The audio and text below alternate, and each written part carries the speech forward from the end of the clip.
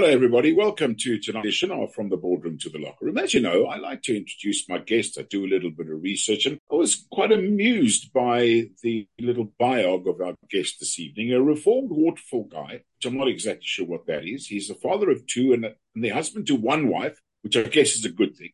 A trainee feminist. He's run 10,128 kilometers, if I work out the 240 marathons at 42.2 Ks.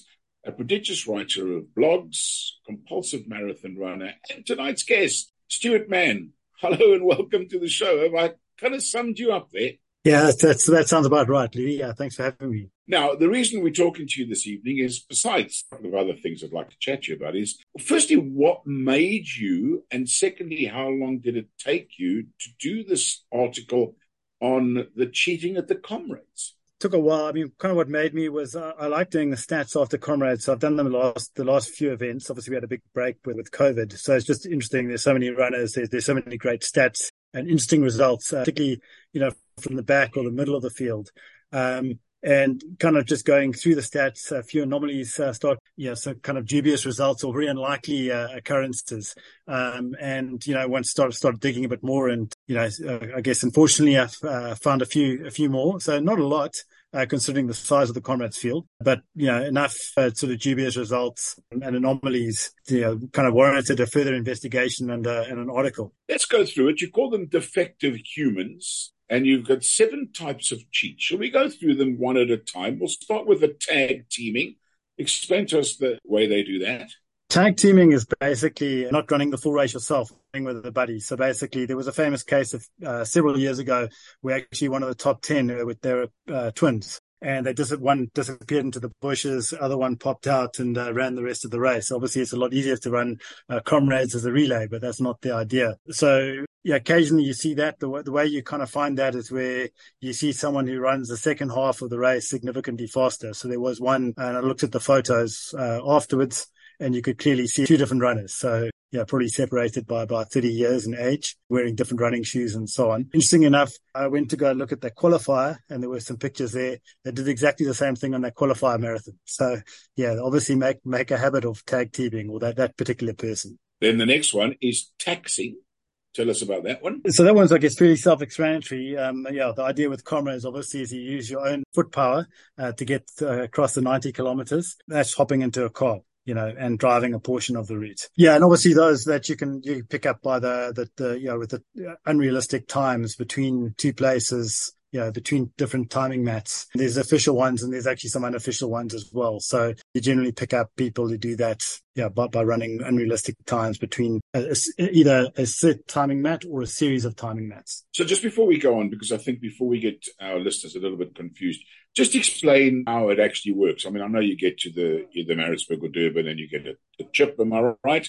That's on you, used to be in your shoe, it's still in your shoe, and then off you go, and you get, as you cross different parts of the course, you are then logged as you have passed them. Is that right? That's correct. Yeah, these days the chip is actually the first year that there's a chip in the running numbers. So you've got on your front and your back, you've got your chip, and they're very reliable. So the analysis I did, 1 or 2 anomalies, but by and large, very, very reliable. So occasionally you get someone who does genuinely go through, and they work on radio frequency, who genuinely goes through and is not picked up, but it is very, very few and far between. So we're talking about sort of 8 people out of sort of about 14,000 who might not be picked up at a specific timing point. And then number 3 is phantoms. So phantoms is where you've got one runner, but they're running with 2 chips. So essentially someone can't run and they decide to run for them, so that person gets a finish. Basic, obviously totally illegal. There have been quite a few in previous years with the chips on the shoes. I think it's easier to kind of hide that. Obviously with big running numbers, it's harder to kind of hide it these days. But that's what a phantom is. So I guess what we're talking about there is you and I are buddies, and I get flu the week before. I don't want to not run. I can't run. And I say, right, how do I give you my number, or do I take the chip out of my number and give it to you? How do I do it? Yeah, so it's in the past it was actually taking the chip, the circular chip on the shoe and running. I know there was a case a few years ago where there was a father and a son. I think the father ran with the son's chip, if I remember correctly. And but there have been, I don't know what everyone's story is, why they do it, but essentially, yeah, someone gets sick or they can't run or they're injured. This year, actually, after the article, one of the people, we found some dubious times. It looks like what they did is that they pulled out of the race and actually gave their race number to someone else who crossed the finish line with their number. So yeah, that would be another example of a phantom. So most of them happened before the race, premeditated. This one seemed to happen this year actually on the race. Now, bad seeds, I guess this is not just down to Comrades. I guess this happens a lot. So Comrades has got qualification systems. So you've got to run a marathon within under 4 hours, 15 minutes. And then depending on how fast you run the marathon, you get a different seeding, and the seeding can be quite important, particularly, it's a very large field. So, if you get let's just say an A or a B seeding, really you cross the start line very, very shortly after the gun fires. Whereas if you're right at the back of the pack, this year, I think it took about 8 minutes or so for people at the back of the pack to cross the line. In some years, sort of pre-COVID, where there was about 20,000 runners, it might take you about 15 minutes to cross that start line. So what bad seeds do is essentially they get someone else to run that qualifier for them, or they submit a fake qualifier. I'm a slow marathon runner and I finish in, let's say, 4 hours, 45 minutes. And I either pay someone or get someone to run another marathon in 3 hours to get a much better seeding. So it's basically cheating the seeding system. I would think that the fifth one, Bandits, must be pretty much the easiest one when you run in someone else's number. Yeah, so I mean that's just someone who in a way, sometimes you might say, okay, well, what is the actual what is the problem with that? Someone's paid for an entry, they can't run, they give their number to someone else.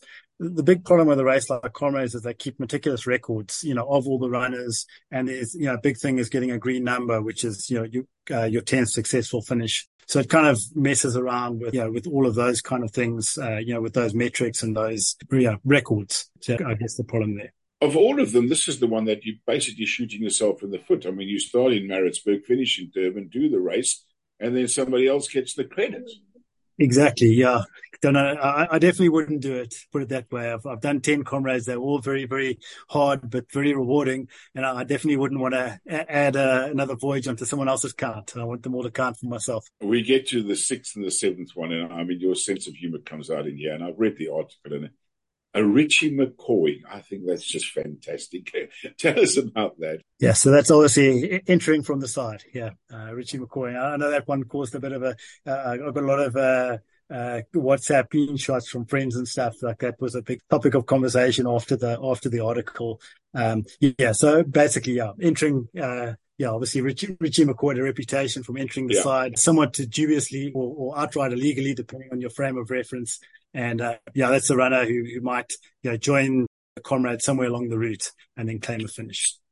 So how does somebody like that actually get to the finish by virtue of the fact that, let's just say, for example, he or she jumps on the road at Drummond, for example, they've missed all the other checkpoints? Yeah, so it'll be picked up there as well. So these days it's quite difficult to actually to do that. You'd be picked up in other things. In this case, I know there was someone who actually alerted me, and they said, listen, I know someone who cheated. They started 2Ks into the race, because they saw on Strava. And, anyway, we went and had a look at it, and I could check on the timing mats and everything like that. And this runner did actually cross the timing mat and so on. And so it was probably just a case of the runner started their watch. They forgot to start their watch until they were 2Ks in. And anyway, the person who did notify said, no, I'm very grateful about that, because the runner concerned is actually a very good friend of mine's wife. And I'm really happy I didn't accuse her of cheating now, which probably would have ruined the friendship. So the seventh and last one, suppositories, pushing from behind into places you don't belong. Walk us through that one. So I guess this is the nuisance factor one. So it's probably the least serious type of cheating.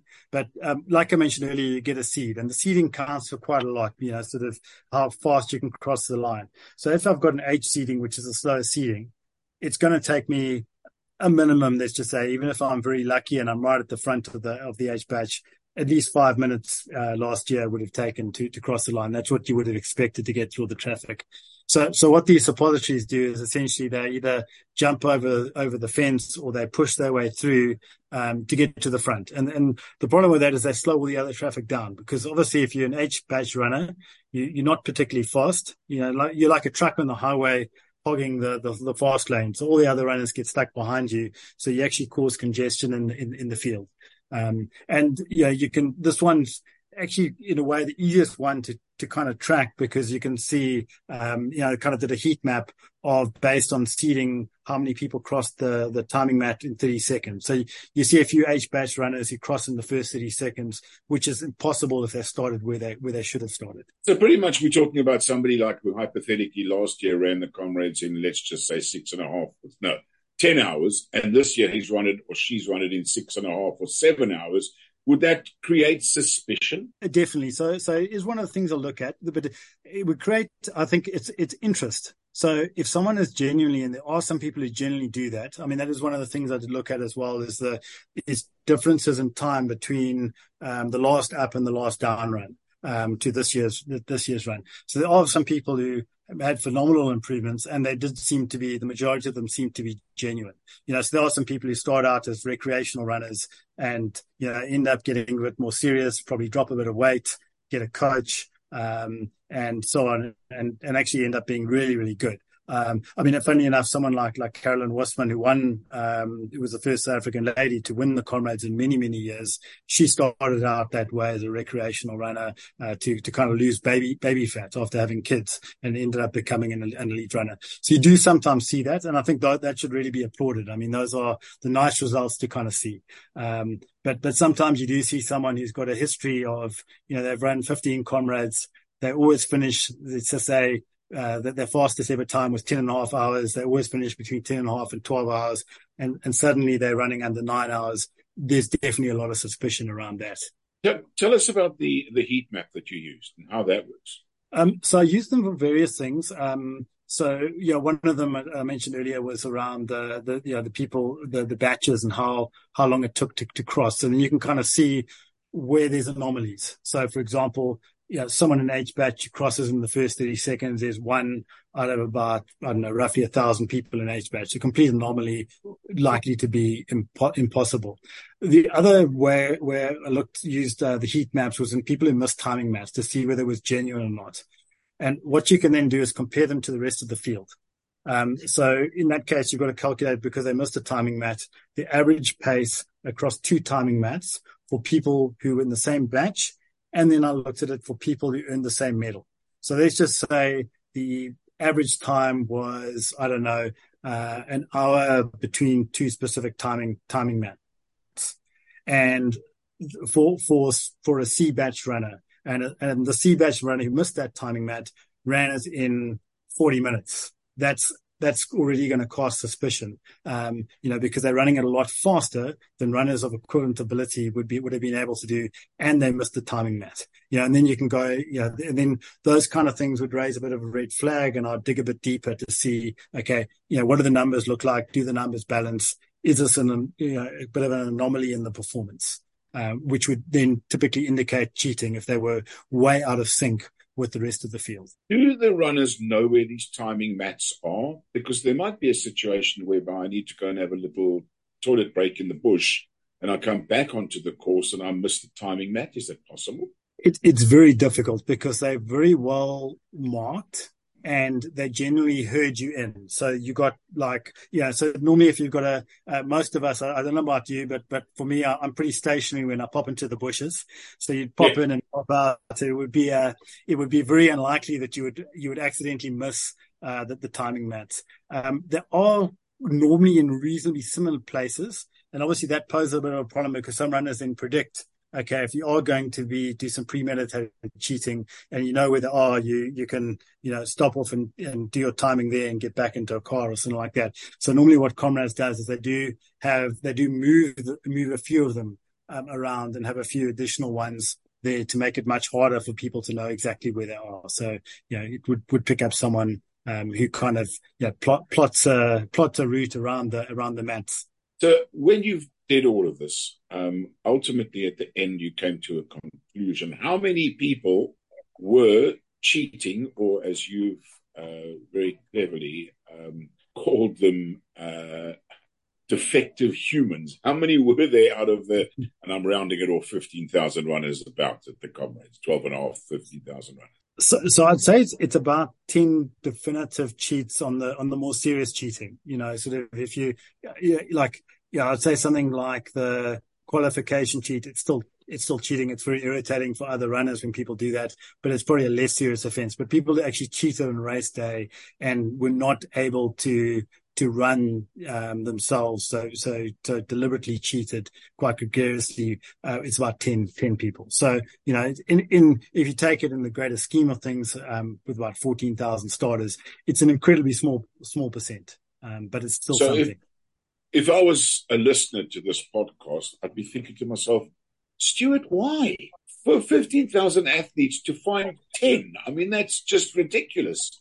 How do you answer that? Yeah, I mean, it's a question. I can't really answer. I can't understand the mentality. I'm hoping, once the disciplinaries are finalized, to actually make contact with the people to ask them. I might not. I'm expecting to get crickets. I'm not expecting to get a reply, but I will ask us why would you cheat? So what is the point?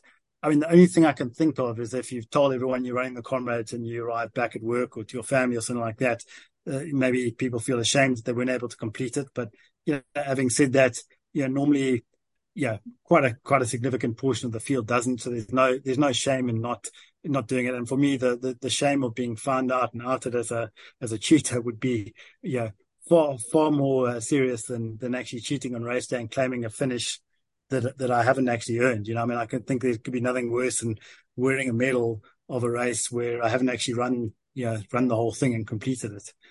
So yeah, Yeah. I don't know. Difficult to answer, to get into those people's heads. Particularly the people like who ran as a tag team, two of them, or got into the car, got back.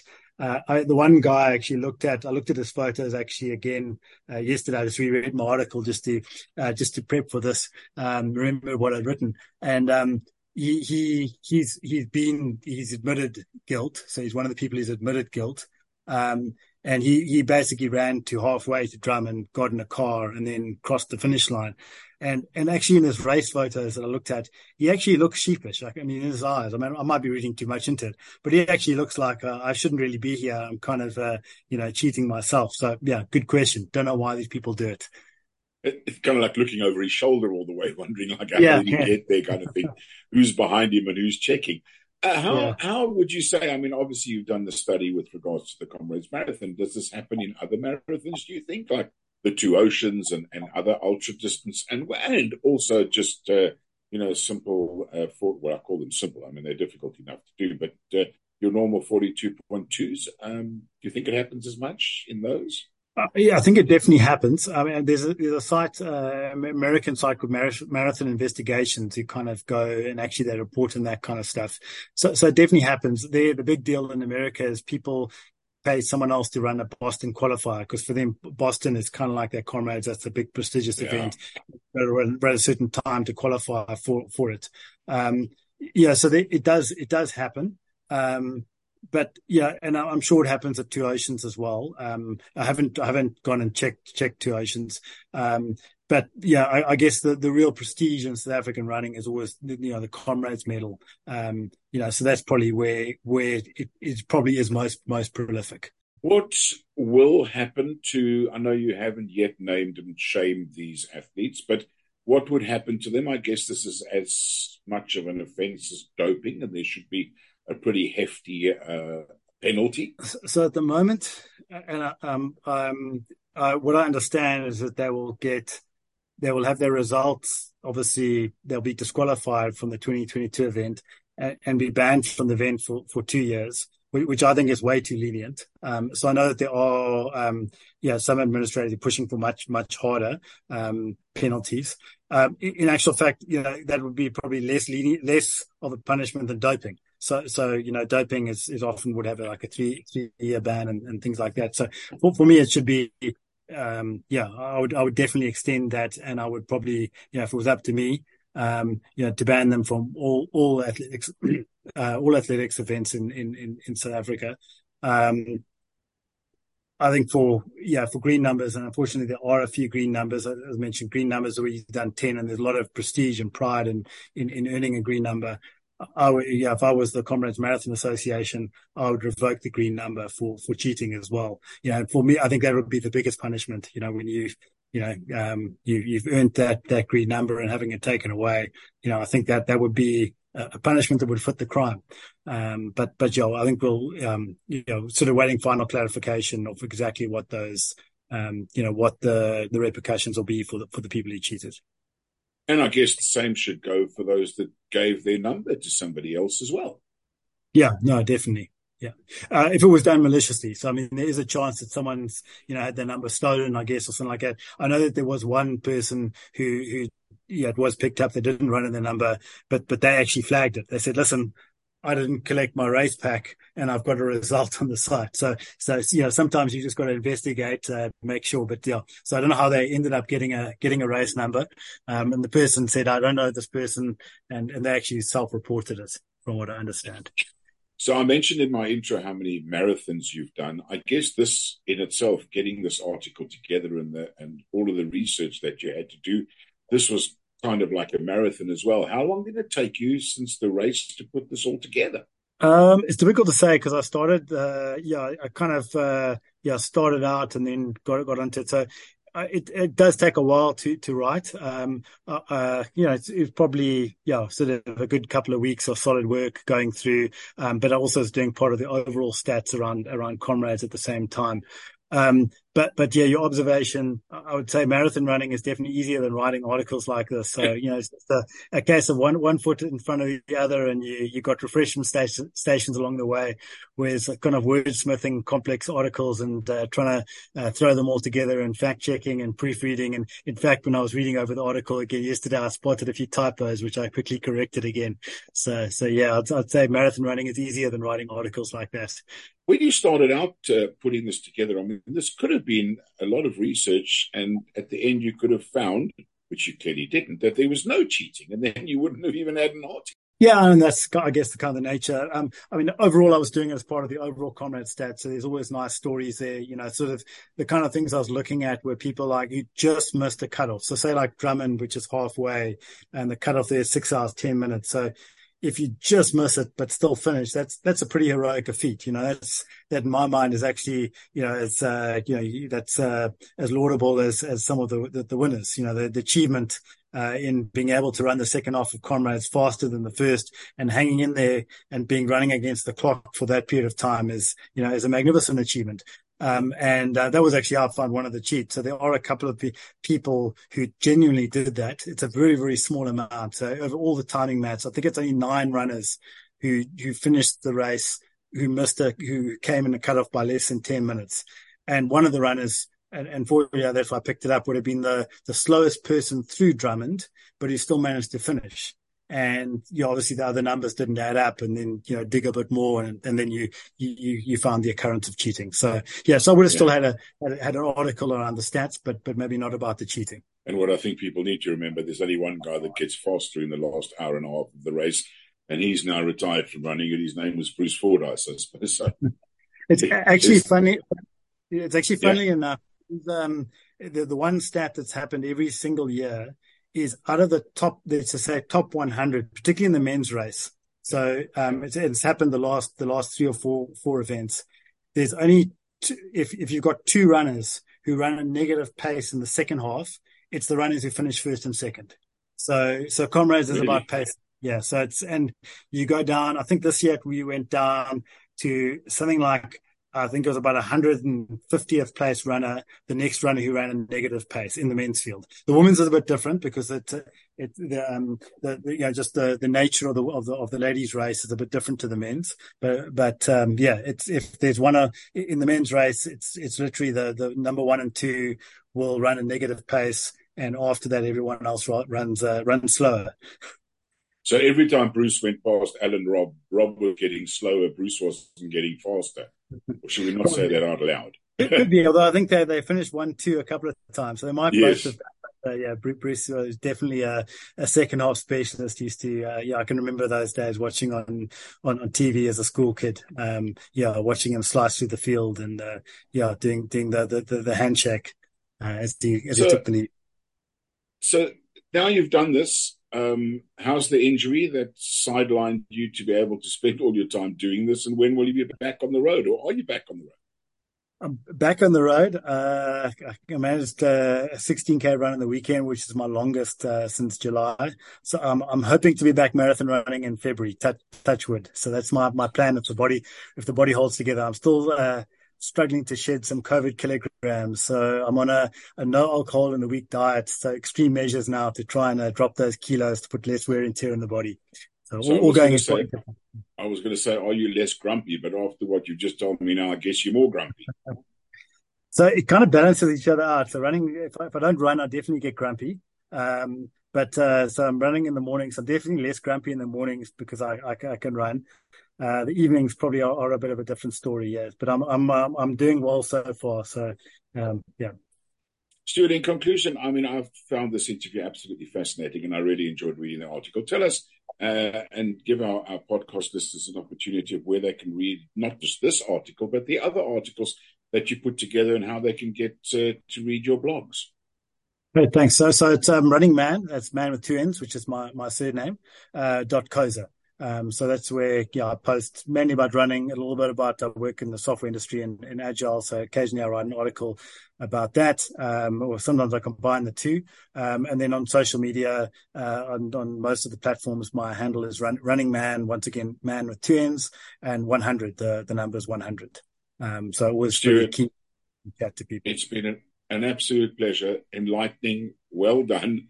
I am of the opinion that if you murder one person or 50, you're a murderer. So the fact that you only found a few people cheating, they're still cheaters. And we want to have a drug-free and cheat-free environment in everything that we do, especially when we want to show our kids and our future runners how we should be behaving. Thank you for your time, and thank you for joining us on From the Boardroom to the Locker Room. Absolutely. Thanks so much for having me, Dewey.